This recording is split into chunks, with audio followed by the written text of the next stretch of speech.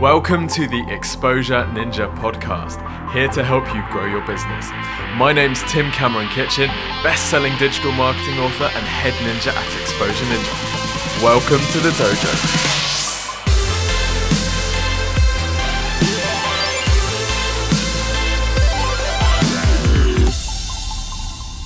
Okay, so starting in episode 1, we're going to be going through some plans for starting a new business.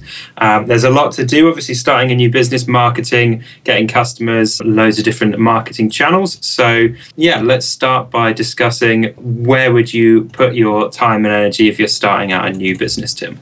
Yeah, good question. There are so many channels, and for somebody who's maybe just setting up their website or thinking about setting up their website, it can be pretty daunting. There are dozens of different channels that they can be using, and then dozens of different ways that they can use each of those channels. Their kind of marketing overwhelm is a pretty common thing. So I think the first thing to do is to accept that you won't be able to do everything straight away, and even if you could, it's not generally a good idea.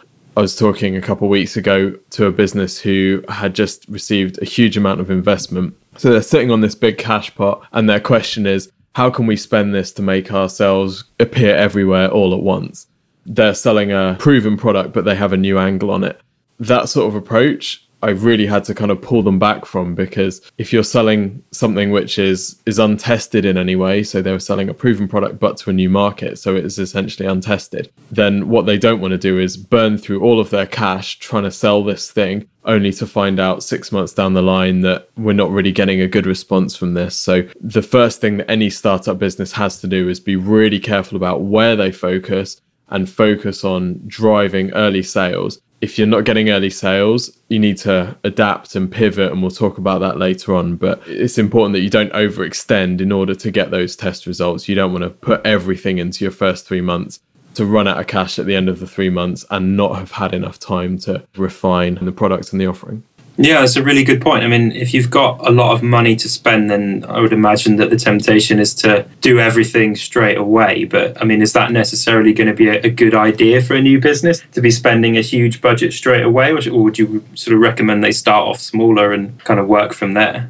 Yeah, definitely start off smaller. If it's a proven business and a proven market and a proven product, for example, you're selling something that's evergreen like accounting, or you're selling a commodity, something like that, then certainly you can get away with spending a lot more straight up. But if you need some test results, if you need to have feedback from the market that this is something that people definitely want, then you've got to start in a really scalable way and only spend what you can afford to lose, because the feedback that you get from the market might be that the product isn't quite right yet, or the message isn't quite matching, or we're not hitting the right market. Yeah, and you could certainly find that out without huge expenditure if you do it in the right kind of way. Definitely. Facebook ads is a really good example of a platform that's really easy to test on. You get a load of really good data back without spending tens of thousands of pounds. Yeah, just sending a small bit of traffic over to the website, see what kind of results you get, and then do that a couple of times. You should have a pretty good product. What about kind of the opposite situation? Are there situations where you would recommend, an investment, a backer or something like that?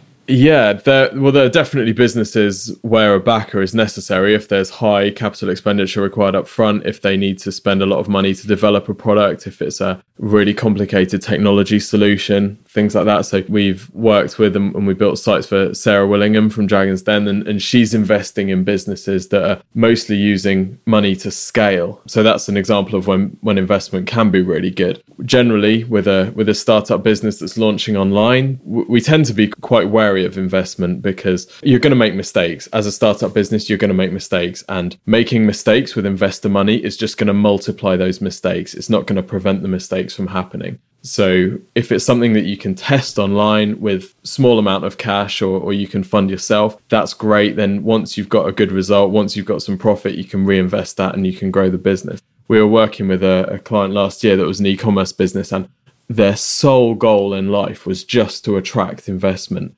Profit just wasn't even on their radar. And a conversation that we had a lot with them was, if we focus our marketing instead on improving the conversion rate of the website and attracting more customers, you won't even need this investment, because you'll be able to reinvest in building out the company yourself. You'll keep 100% of the equity.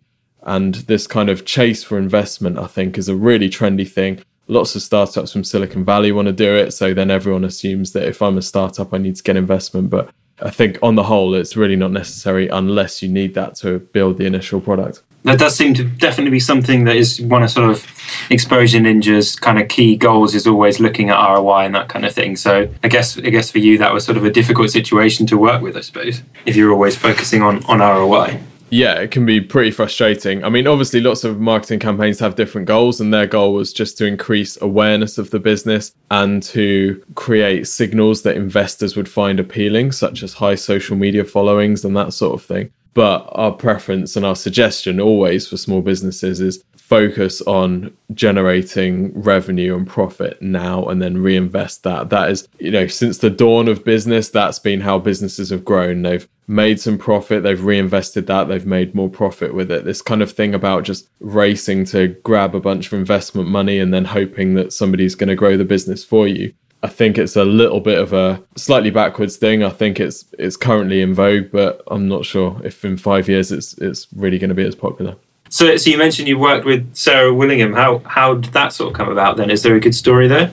Yeah, it's a kind of lesson about how to scale, I guess. We noticed that the new Dragon's Den lineup had been released, and we had a look at all the Dragon sites, noticed that Sarah's was pretty rubbish, to be honest. It was definitely the worst Dragon site. So we got in contact with her and said, hey, Sarah, you need a bit of a refresh. We're happy to show you some stuff and see what you think. And she liked the ideas we had, and we ended up building the site, and we've since done quite a lot of sites for her. It's another example of how a business can leverage. We'll look at celebrity and how you can use celebrity later on, but authority figures and quote-unquote celebrities can be used by all sorts of businesses. And a lot of people will assume that these people are completely out of reach. You never get contact with them, and you need to be a massive company and they need to come to you. Often, if you go to them with something that's really appealing and you show them how you can help them, they'll be happy to listen to you. It's just about being persistent, being willing to do stuff for them in order to help, even if it doesn't make you any money, knowing that relationship is going to be valuable down the line. Okay, cool. So yeah, if we've got a bit of investment, we've got an idea about kind of what the kind of product is, what would be the first step that you would recommend to either launch or grow a new business, and what is the first part of that process for you then? So whether you've got investment or not, the first thing you need to do is identify your perfect customer. You need to be able to do this to the extent that you can see their daily life. You know exactly what they're going to be thinking, what their thoughts, what their concerns are, and you can see how your business, so your product or your service, fits in with that. There's a really good book by a guy called Dan Kennedy called The Ultimate Sales Letter, which is designed for people who are writing old school, long copy sales letters, but is equally useful for the internet. And it's just about understanding and really getting inside your customer's head. So some people will call this like developing your customer avatar or developing your PIC. Fundamentally understanding exactly who it is that you're going to be selling to is so important. If you don't know who you're targeting, it's pretty unlikely that you're going to magically appear in front of some audience that is really, really keen to buy. That's certainly something which I've already noticed over the few months that I've been with Exposure Ninja, is that a lot of new businesses are not very clear at all what their target audience is, what their target audience should be. I mean, if we directly ask people, what is your target audience? A lot of people will say something like, anyone that's interested in buying my product, yeah. Anybody who wants to buy it, basically. Like, is that ever a good idea to be that general? I mean, does that ever work? Or do you think that, if somebody's kind of thinking along those lines, they're just not going to get anywhere? Yeah, I don't think if they're thinking along those lines, then they typically haven't understood the question. There are some businesses that pretty much everyone is their customer. For example, Amazon. So if you ask the head of Amazon, like, who is your target audience, then he's going to have a broader answer than most businesses. But actually, if we drill down into what's made Amazon successful and how they've grown, they haven't grown by being everything to everyone. They've grown by being very specific things to lots and lots of different niche audiences.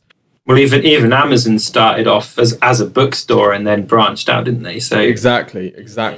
On the kind of small business thing, I was talking to doing a review for an implants dentist this week, and the question of target audience came up, and the answer was, well, our target audience is anybody who's 30 to 65 plus. We know, having done some work, and your Facebook ad work has been really useful here, we know that that's not that's not a tight enough audience for, in this case, dental implants. We know that 30 to 65 plus, that is too massive an age range. And actually, I think, was it 50 to 65 or?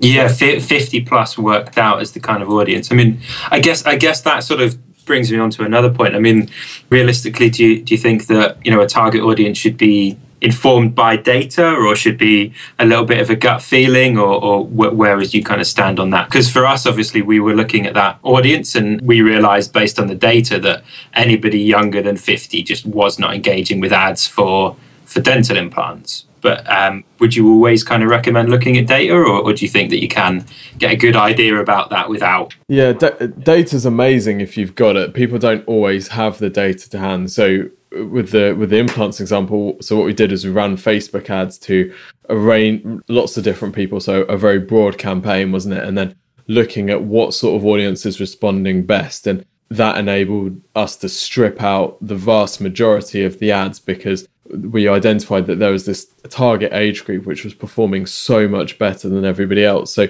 when the dental guy this week said my audience is 30 to 65 plus, to me that's either he hasn't studied data or he hasn't been in business long enough to see who's walking in through the door. So there's a few different ways of identifying your target audience. Obviously, if you can run some Facebook ads, that's amazing, because it will give you not only audience age, but kind of demographic data, gender data, interest data, where these guys are based, so that can be a really good way to get some data. If you're not using Facebook ads, or you're in the really early stages, then looking at existing brands in the market, seeing what sort of audiences they have. This can be anything from what sort of demographics they're showing on their website. So going back to this dental implants guy, on the website, it was just pictures of people in their 30s, young, attractive girls with perfect teeth, the family by the beach.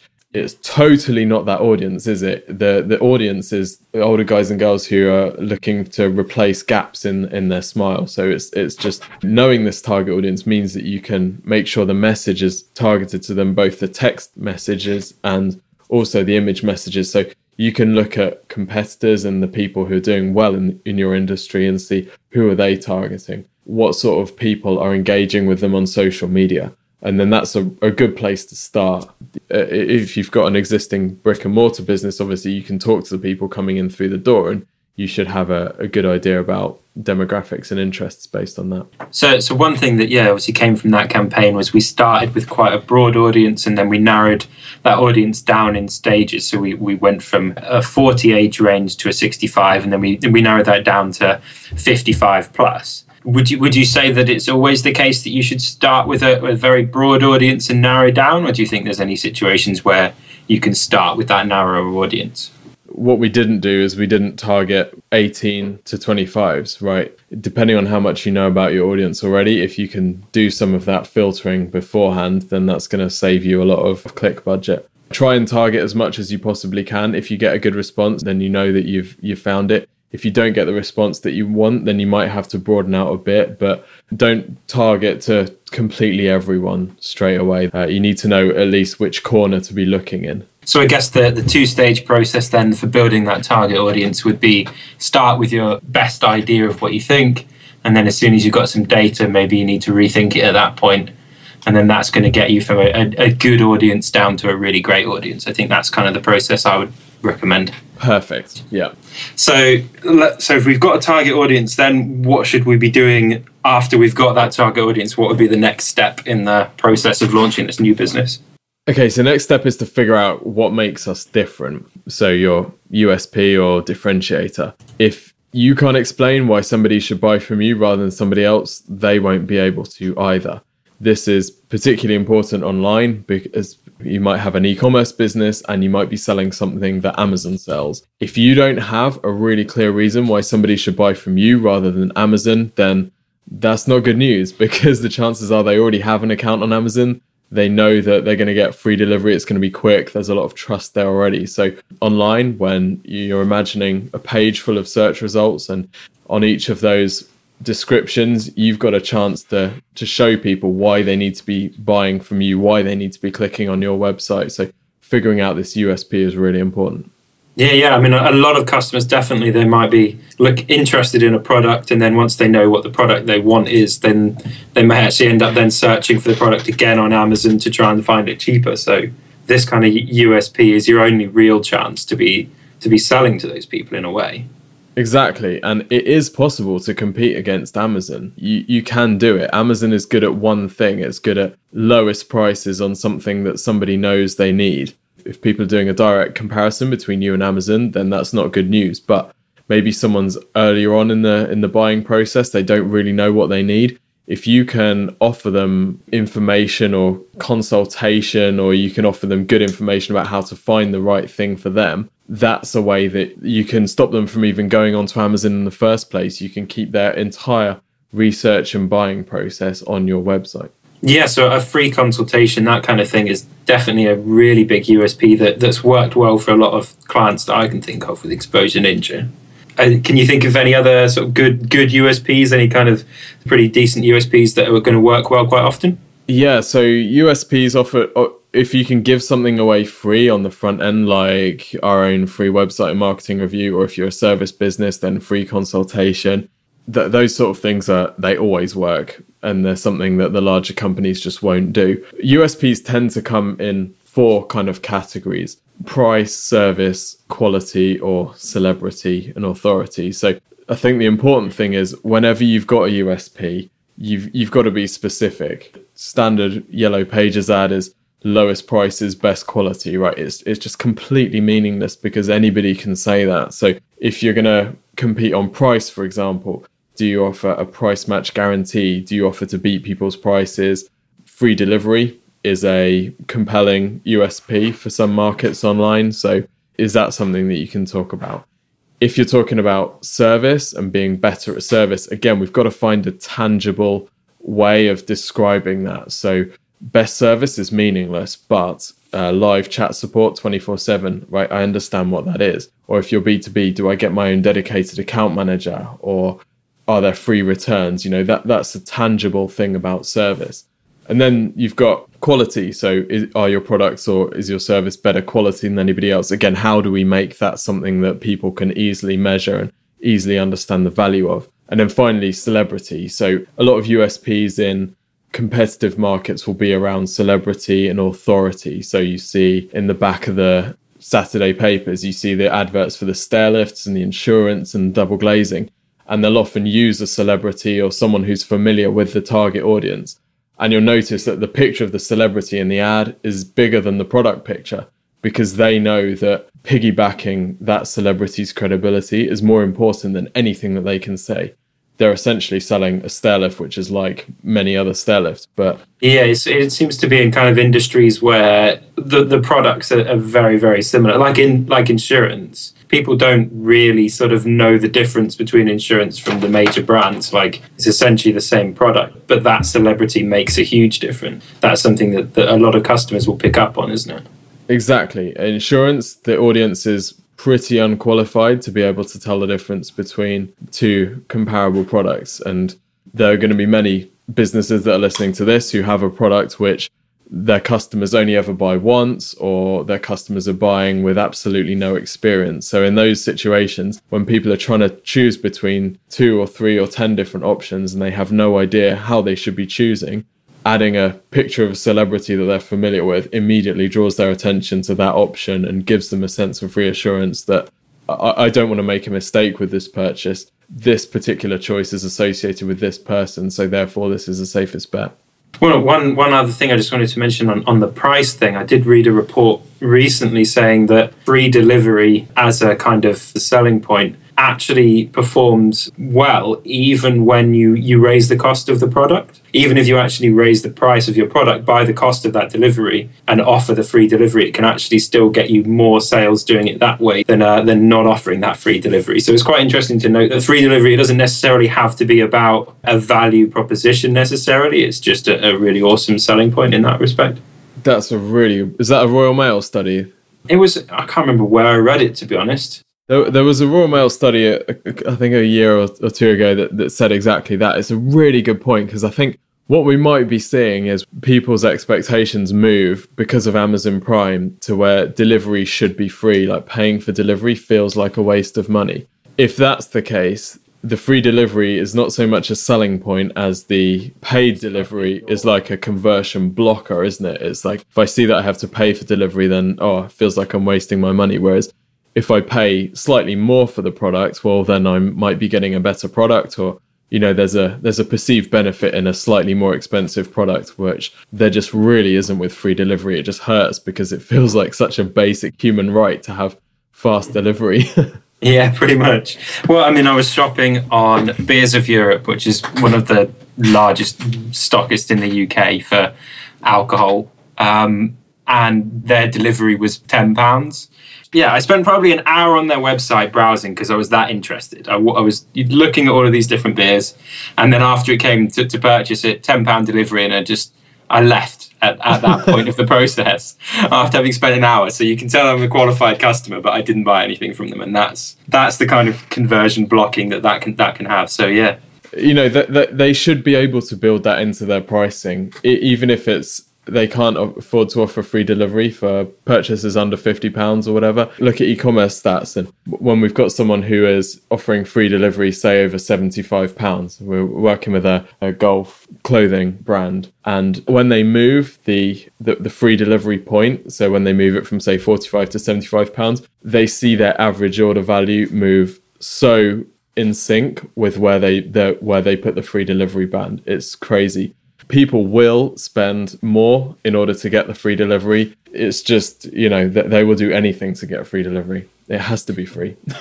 So that's good USPs then. So we've got price, service, quality, and celebrity or authority are the four good, strong USPs. What about bad USPs? Have you seen any businesses that are trying something different that just hasn't worked? Or? Yeah, the main mistake is to talk about something which is completely fundamental to every company in the market.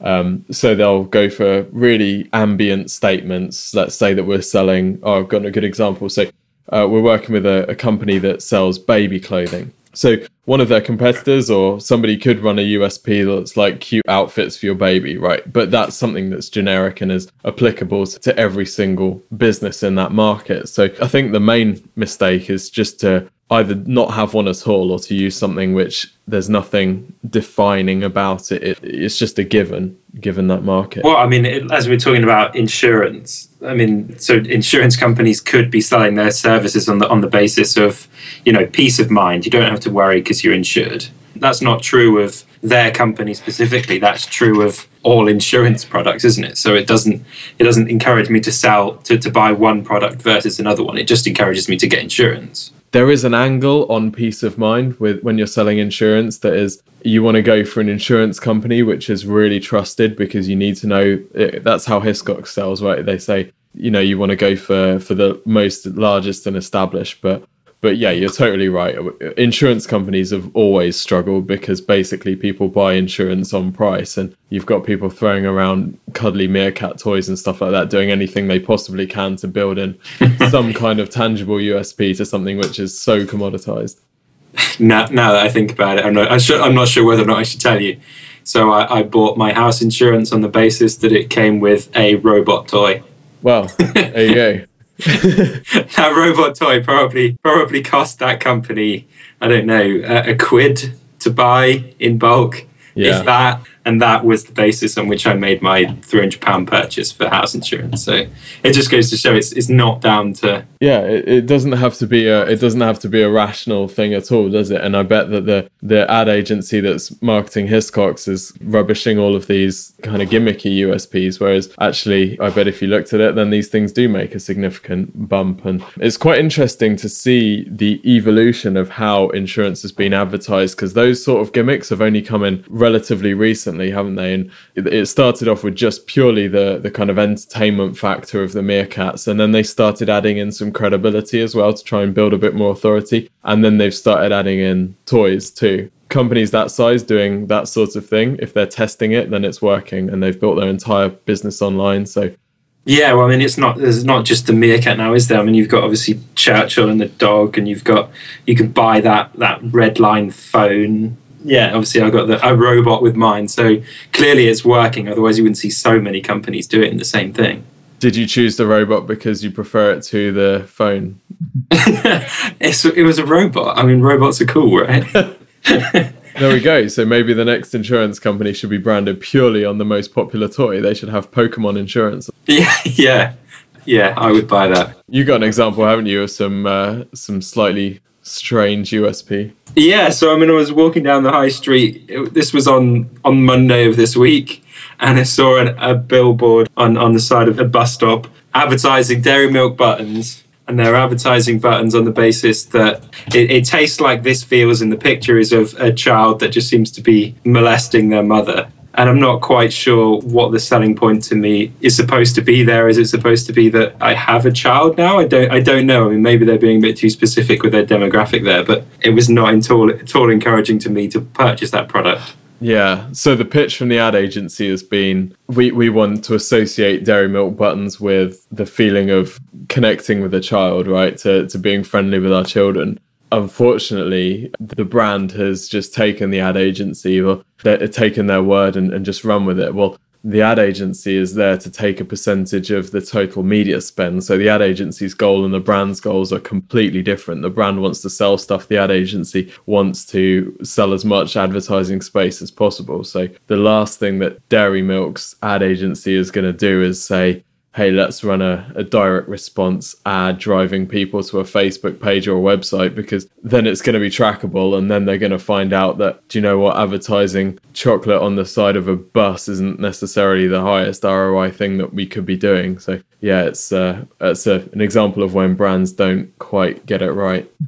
It does seem to be there's a huge difference between offline old school advertising and online and digital advertising, in that older companies are interested in things like brand awareness, whereas companies like Exposure Ninja are a lot more interested in sales. What kind of revenue are we going to get for this advertising spend? It's not just a difference between online and offline. It's a difference that's always existed between brand ads and direct response ads. Like direct response ads, you see them in the back of magazines, right? You see a magazine ad on one page for some brand, and it's just a picture of a car in the middle of a field. And then you see at the back of the magazine, you see an ad that says, fill in this form to buy this thing, or fill in this form to get this free guide, or whatever. There has been direct response advertising offline. I think online, a lot of brands are being forced to think in a direct response way, because all of a sudden their ads are trackable, and they've never been trackable before. They're looking at things like clicks and conversions, whereas previously, it's just awareness and very fluffy stuff. So far in this podcast today, we've covered how to identify your perfect customer, target audience. We've then moved on to USPs. We're going to take a short ad break, and then after the ad break, we're going to come back and we're going to talk about the role that your website plays and what should it do and how to get some traffic to the site. Interested in learning more about digital marketing the Exposure Ninja way? Check out the Exposure Ninja blog at exposureninja.com/blog to read about the latest strategies directly from the ninjas themselves. See behind the scenes of successful campaigns, learn what's really working out there on the front line, and get the most effective strategies, tips, and tricks that the Exposure Ninja team are developing as they work on hundreds of websites in different markets around the world. Whether you want to learn more about websites, SEO, pay-per-click, social media, Facebook advertising, marketing strategy, or anything else digital marketing, visit exposureninja.com/blog and subscribe for updates today. We've had our target audience built. We've created a USP for our product. What should we be doing next?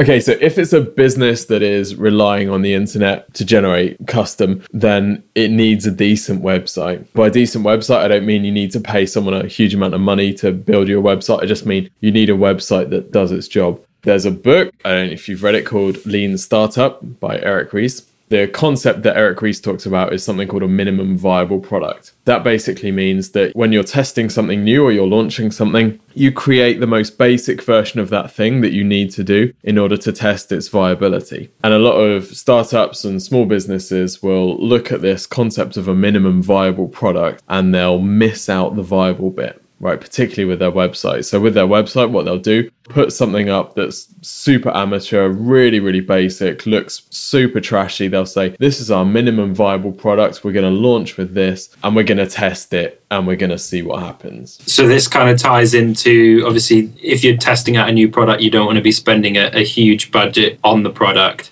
But at the same time, you need to be spending enough of a budget to know that you've given it a good chance. Exactly. The minimum viable product still has to be viable. An example that Dan Kennedy uses, let's say that we're going to make Exposure Ninja horse racing, right? And we're going to start racing horses and we reckon that we're going to win the Grand National and stuff. So how do we build that up? Well, the first thing that we need is we need a jockey, right? So we're going to find a jockey. So we got this guy that we think is pretty good. So we want to test him out before we give him a contract. We want to find out how good he is. So what we're going to do, we're going to saddle up this donkey. We're going to enter the donkey into the Grand National and we're going to give it to our jockey. And we're going to say to our jockey, if you can get this donkey to finish well in the Grand National, then we know that you're good. And then we'll give you a proper racehorse to try it out on. You know, the donkey's going to be left in the starting grid or he's going to be like eating the grass or whatever. It's the same with a website. They'll try and test with something that's just so basic and doesn't have so many of the fundamental principles there that it's never going to work. And then they get results that says the market doesn't like this or the market's not responding to it. They don't get the conversion rate that they're expecting.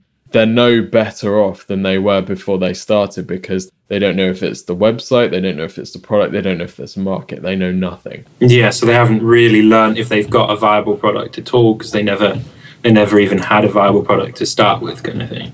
Exactly. It's so poorly presented, it never would have sold even if it's what people want. To tie it back a bit more sort of specifically to the digital marketing, obviously, which is our expertise. I mean, a lot of new businesses that we review obviously build their first website themselves to see if their idea works before kind of getting in any outside marketing help. Is that something that you've found is ever going to work? Obviously, you'd like to think that, you know, they're going to do better if they've got a digital marketing firm behind them, but do they always need it, I suppose, is the question.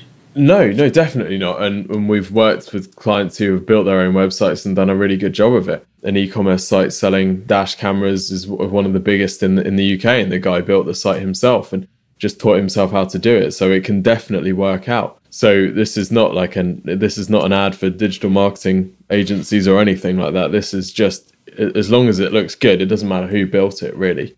You know, obviously there are some key things that every site needs to have. It needs to be mobile friendly and people need to be able to do what they need to do and find what they need to find. As long as it has that stuff, it doesn't really matter who built it. So how do you sort of make sure that somebody, if you're in this situation where you're thinking about doing this yourself, how do you get from the kind of situation of thinking about this minimum viable product and making sure that it is viable? How do you kind of bridge that gap? Unfortunately, the only answer is that when you're running it, when you're testing it, you'll be seeing what's happening with the traffic on the site. So if you're driving qualified traffic to the site and it's not converting, provided that the business is sensible and the product is approximately something that people would be interested in, it's likely to be down to the website or something about the site which is turning people off. I think if you're trying to make the decision whether or not to have a go yourself, you can definitely have a go yourself, but give your website the proper respect that it needs. A lot of businesses who even, they might have a physical store, they would never even dream of designing their own shop front. They never even dream of designing their own logo or their own signage.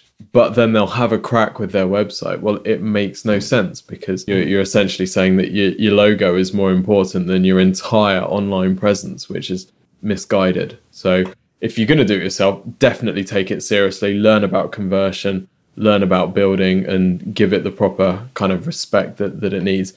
I think one of the dangers of things like WordPress is it can be so easy to make something that people think it's so easy to make something good. I think the difference between something that is usable and conversion optimized and something which just looks pretty is significant.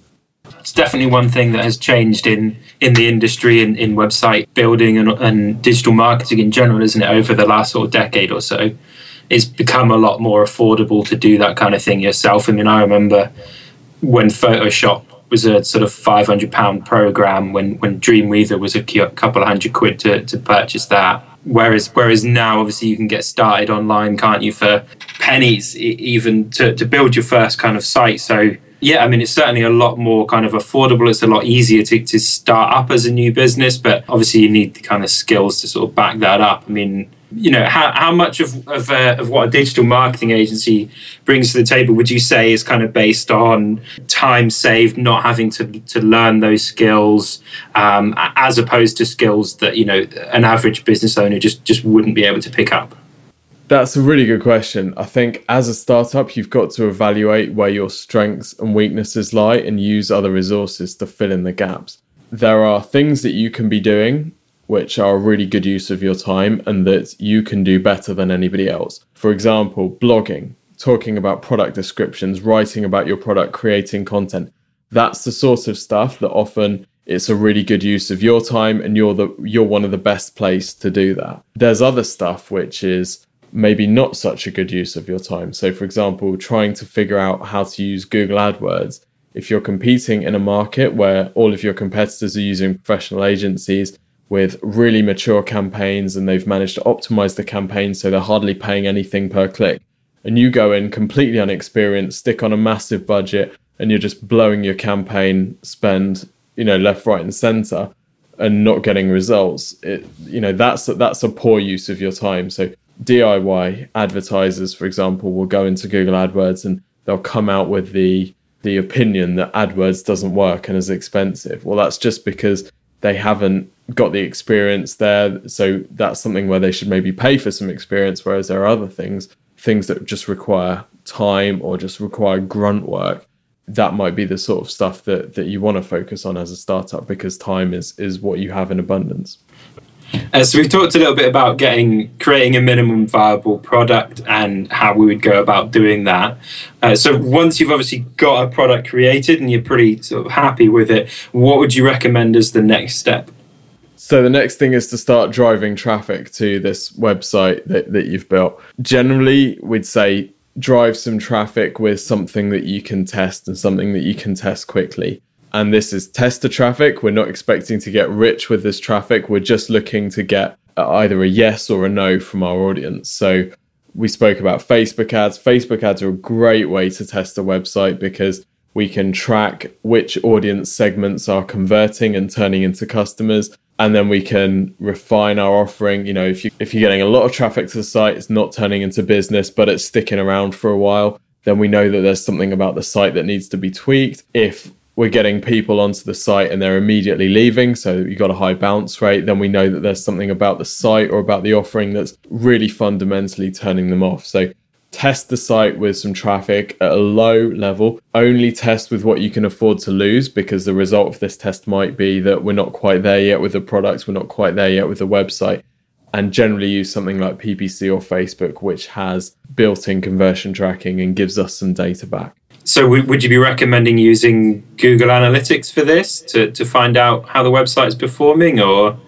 Yeah, always use Google Analytics. Whatever traffic you're running, definitely use Google Analytics. You want to make sure that you've got conversion tracking set up. So what that means is if somebody's filling in a form or if somebody's buying something, once they submit that, they're going to a thank you page. And inside Google Analytics, you go admin and then you go goals, and then you set up a conversion goal. So you're basically telling Google that every time somebody lands on this page, they've converted. That's really important data, because that allows us to then look and say, okay, so we know that we drove 50 visitors this week through PPC, and we know that we got 3 conversions from that.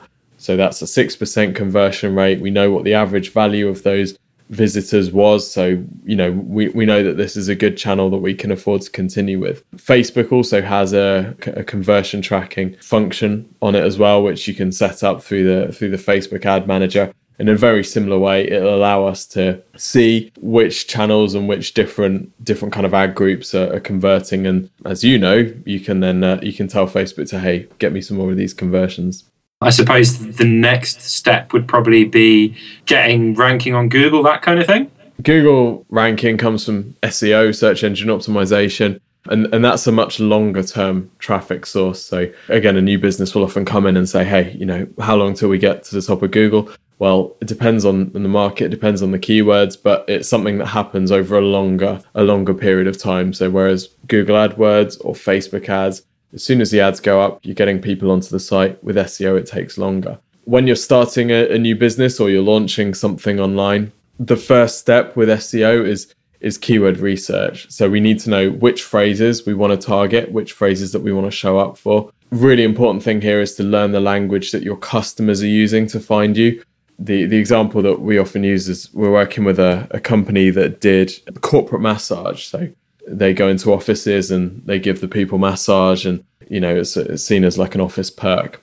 A business that they wanted to kind of get some more traffic from on Google, we said, what do you want to rank for? And they said on-site massage. That's our thing. On-site massage, that's the keyword that we want to rank for more than anything. That's our top thing. When we looked into it, we found actually that on-site massage is a phrase that is completely meaningless to the general population. This is an industry term. So there was a lot of search traffic around on-site massage, but looking into it, it was just the on-site massage companies researching each other. So taking a step back and actually talking to some real customers and saying, what would you look for if you were looking for a business like this? They say things like office massage or corporate massage. So understanding the language that your customers are actually using is a absolutely fundamental thing. Just talking to them and saying, hey, what would you look for if you were looking for this sort of thing? You can look through forums, you can see what sort of language people are using there. Often people are surprised by how basic the language is that their customers are using, particularly if it's a purchase where you're selling to an uneducated public. And by that, I don't mean that they're, generally stupid people. I mean that they don't know how to buy your thing, right? So if you're selling like parts for a car or something to car garages, then they're going to know exact part numbers. But if you're selling parts to the general public, they're going to use very, very different language for that. One thing that I find interesting is should we be using those industry specific terms on the website at all, or should we steer completely clear of them? If our customers aren't going to be searching for those phrases, is there still a place on the site to be talking about those phrases or not, would you say? Yeah, so you don't want to steer clear of industry specific phrases. Showing people an industry specific term for something can be a shortcut to making them feel educated and giving them a kind of immediate sense of gratification. If I come onto your site looking for a really basic term, you teach me something about this market that I didn't know before, that can build a sense of trust and credibility. So if your audience isn't using industry specific terms or technical phrases, then that doesn't mean that you shouldn't use them at all, but you should prioritize the phrases that your audience is using. We're going to take another short break then. When we come back after the break, we're going to just be looking at what to do on your site if people are not buying a product. As a thank you for checking out the Exposure Ninja podcast, you can claim a free review of your website and digital marketing at exposureninja.com/review. Your review will include analysis of your competitors and a free, personalised strategic plan for you. There's absolutely no catch. If you like your review, you can apply to become an Exposure Ninja client, although there is no obligation to do so. Here is what people are saying about their free reviews on Facebook. My review was excellent and much more detailed than anything I would expect for free. We'll definitely be using Exposure Ninja further. I have just finished watching my free marketing review and I'm really impressed by the time and care taken. My review was sent by video, which was extremely helpful, as I could clearly see what I needed to do. I'd highly recommend applying for a free marketing review. A fantastic video review, some terrific advice covering all aspects of our website. The generosity in terms of quality and quantity of advice is tremendous. I applied for this and a number of other reviews from other websites. The review that Laura, one of the ninjas, put together for me was incredibly comprehensive. The other companies gave me a PDF full of graphs and stats that didn't mean anything to me. Laura sent me a video she made talking me through things on my website and gave me detailed advice on how to improve the website. To get your free website and marketing review, head over to exposureninja.com/review now. Okay, so we're back after the break, and we're going to be looking at what to do in the situation where people are not buying on your website. So you've built what you hope is a minimum viable product, you've tried to get some traffic to it, and for whatever reason that hasn't worked. What should you be doing next, Tim? The first thing to note is that you cannot multiply zeros. So if you're getting people onto your site and they're not converting, they're not turning into customers, what you don't want to do is keep running those ads, or worse still, scale up the ads. So if you've got a 0% conversion rate with 1,000 visitors, you're not going to have a 5% conversion rate with 10,000 visitors, right? So you've got to be willing to pivot and adapt and explore. So it might be that you want to try a slightly different angle with your messaging. It might be that you want to use slightly different pictures if you're not sure that you've quite hit the right demographic. You might want to more closely match the demographic that you're targeting with the pictures on the site. It might be that you want to try a different call to action, but you've got to be willing to experiment, and you've got to be willing to try different stuff. I don't know if you know, but actually there's a really famous example of a company that pivoted. Wrigley's Chewing Gum, right? They originally started as a soap and baking powder company. And then they ran a promotion where they gave away free chewing gum with their baking powder and soap. And the chewing gum was so popular that they said, oh, do you know what? Screw this soap and baking powder stuff. Let's just sell the chewing gum. And now they're the biggest chewing gum company in the world. Huh, I did not know that. That's quite interesting. So I guess this kind of goes back to, like we were saying earlier, about looking at data and analytics and all that kind of stuff. Is that the kind of what you would be looking at if we haven't got any sales? Or yeah, definitely data is really important. Google Analytics will tell you if you've got a high bounce rate, if people are landing on a particular page and they're not buying, or if people are going into your checkout but they're not coming out on the other side. So for example, if you're charging too much for delivery, what you'll notice is a lot of people putting stuff in their basket, a lot of people clicking to check out, seeing the delivery cost and then leaving. So that can be an indication that, hey, we might want to look into that Royal Mail study and think about some free delivery. But there are other places that you can look to. So having live chat on the site can work well. If you're getting a lot of visitors but they're not turning into customers, you can set a pop-up which just says, hey, is there anything that we can help you with? And you'll get people saying, hey, yeah, I'm looking to buy this, but I'm not sure if whatever. I'm not sure if this is the right size for me. I'm not sure how to tell what color this will be in real life. I'm not sure who this is really selling for. And then you can feed that data back into product descriptions or the information that you're showing. You can also use a service like usertesting.com, where people will visit your site and they'll talk through exactly what they're doing. These are not marketing experts. They're not website experts at all. They're just ordinary people. So that can be quite enlightening, because you can see actually how dumb people appear when they're using a site. When we're building a site, we know our site inside out, we know our product, we know our service, so we get kind of jaded by that. Whereas when a new visitor comes onto the site, they can be a really clever person, but the thing that we say is pretend that your user is Homer Simpson, or pretend that your user is your mum. What we mean by that is that they're coming onto the site, they've got a million different tabs open, they've got so many different things going on in their head. The baby's crying, the cat's just been sick, the house is burning down. They've got to try and figure out what to do on your website with all of that stuff going on, and they've never seen it before. So user testing can give some really interesting feedback, and is a good way to kind of get some honest advice from people who don't know you really. One phrase that I've heard you use before is we should try and limit how often our customer has to think. Well, the previous thinking used to be that we had to give people everything on one page, right? They had to see everything that they needed. We couldn't take them to any other pages, because every time we tried to take them somewhere else, they'd fall off because they're helpless and they can't make decisions. What it actually turns out is that as long as we make the decision completely mindless and easy, then people will happily click through a website. So with e-commerce, for example, when they land on a product page, is the add to cart or the buy now button, is that immediately visible above the fold? If it is, great. If they have to hunt for it, that's not so good.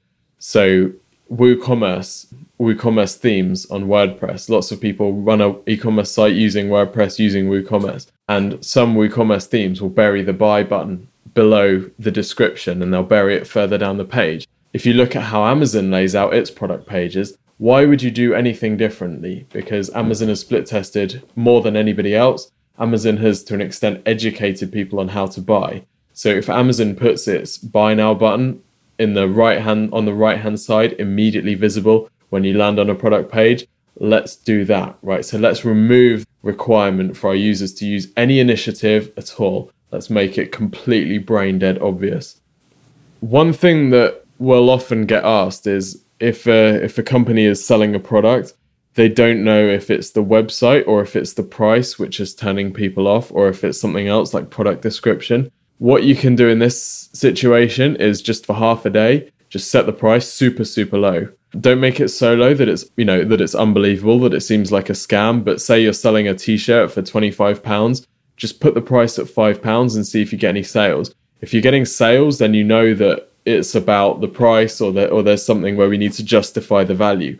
If you're still not getting conversions there, then it indicates that there's something about the site itself which is turning people off. So experiment with different calls to action, experiment with different value propositions, and you've got to keep trying stuff until you get something that is getting a conversion rate that you're happy with. A/B testing in general is something that the audience may have heard about as a good idea in terms of marketing. So there's kind of quite a lot of different areas that you can be A/B testing, isn't there? Yeah, there are millions of different areas, and it's generally A/B testing is an absolute nightmare because you have so many variables and because you need to test with so much traffic. While A/B testing in principle is such an amazing idea, for a lot of people it's just simply not practical. So what you've got to do is just keep experimenting. A lot of people say don't use multiple variables. If you're going to test a different price, then don't test a different picture, don't test different colors or whatever. I just say test as much as you possibly can and just keep testing as much as you can until you get something that works, and then you can refine from there. What you don't want to be doing is, if your site's not converting, let's just try changing the buy now button from green to red to see if that makes a difference.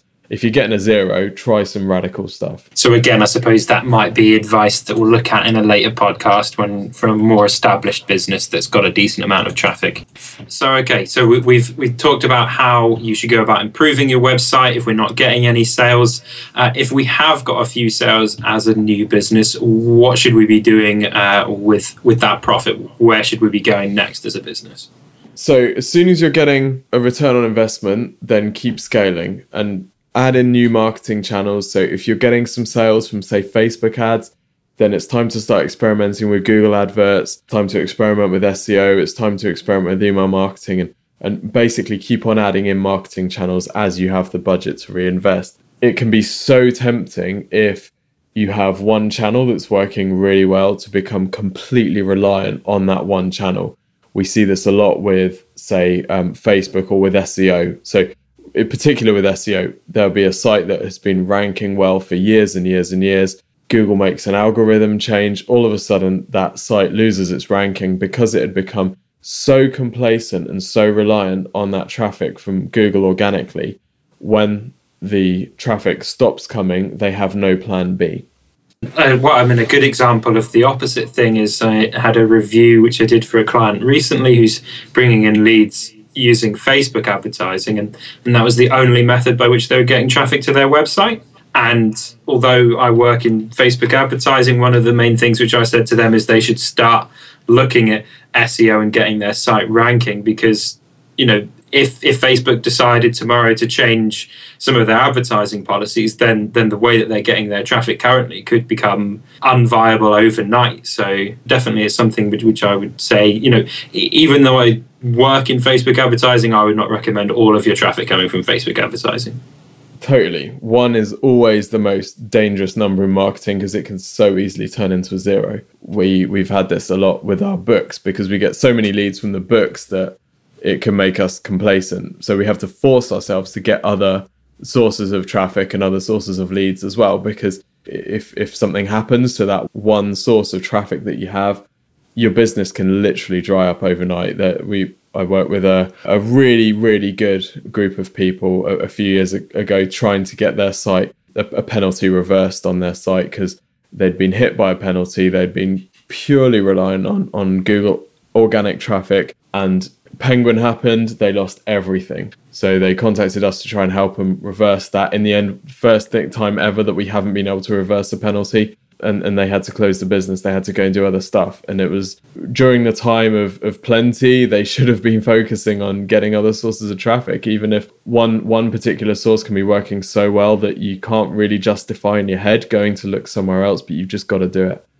I guess the other thing is, obviously, if you've got traffic from one source and it's working okay for you, you don't know necessarily if, maybe you're getting traffic from a different source for half the cost. It's worth experimenting to find out what is the spend that I need to make to get traffic from Facebook or AdWords or SEO or any of the other sources. Yeah, so just because you're making money from one channel doesn't mean you can be making more money from another channel. Yeah, I mean, if you can bring in twice as much traffic from two sources, then why not?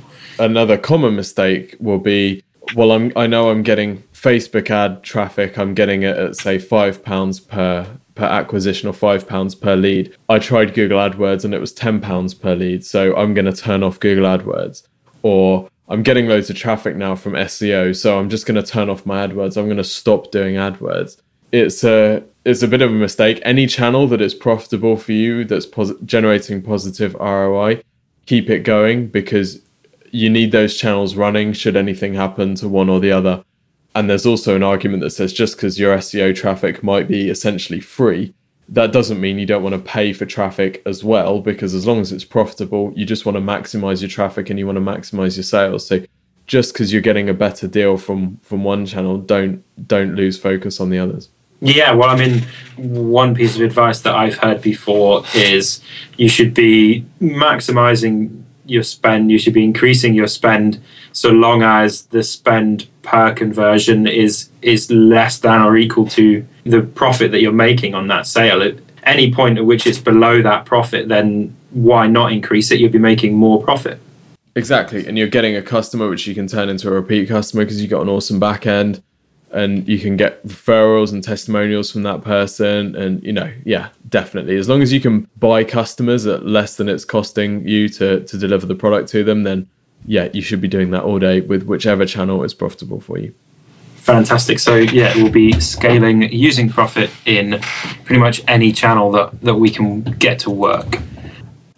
The advice there is pretty much to be scaling using your profit any point at which you can be getting more traffic and it's still cost effective to do so, then that's definitely what you should be doing. So just to wrap up the podcast, so we've got a 7-step process that we've been following. The first thing that we want to be doing is identifying your perfect customer, creating a target audience for your product. Then the next thing is to be creating a unique selling point for the product. So we need to make sure that we're selling it in an interesting way that's going to differentiate us from our competitors. After that, obviously, we're looking for that minimum viable product. So we're looking to test an initial product and make sure that this is definitely something that's going to work out cost effective. The next stage, once we've built a website, we've got a minimum viable product, we need to be testing that with some traffic to make sure that we are correct. So our 2 suggested methods here would be Google pay-per-click or Facebook advertising to get in a bit of traffic, get some data and find out how your product performs in terms of an actual market. The next step is then we should be looking at something like SEO to be bringing in traffic using Google. SEO is a fantastic source of traffic, and once you've got this set up, then this is going to be really cementing a long-term success for the business. Step 6, if we haven't got some sales, then what we need to be looking at is why that is, and we've identified a few different ways in which you could do that, be that using data, be asking some people that are not associated with the business what they think about the business, doing some user testing, that kind of thing. And then the final piece of advice that we've got today is scale using your profit. So if the business is profitable, if you're making sales, then make sure that you're increasing the amount of traffic you're bringing in, trying out different marketing channels, and any channel which is giving you a positive ROI is a channel which you should be increasing the amount of ad spend in. Anything else you want to add, Tim? No, I think that's it. Thank you everyone for listening. Remember to head over to iTunes to subscribe and also leave us a review. That's really, really important. If you've enjoyed this and you want to hear more, then please leave a review. It helps us to improve the ranking of the podcast, and we are all about ranking. Thank you, Lawrence, for joining me on the episode, and look forward to talking to everyone soon.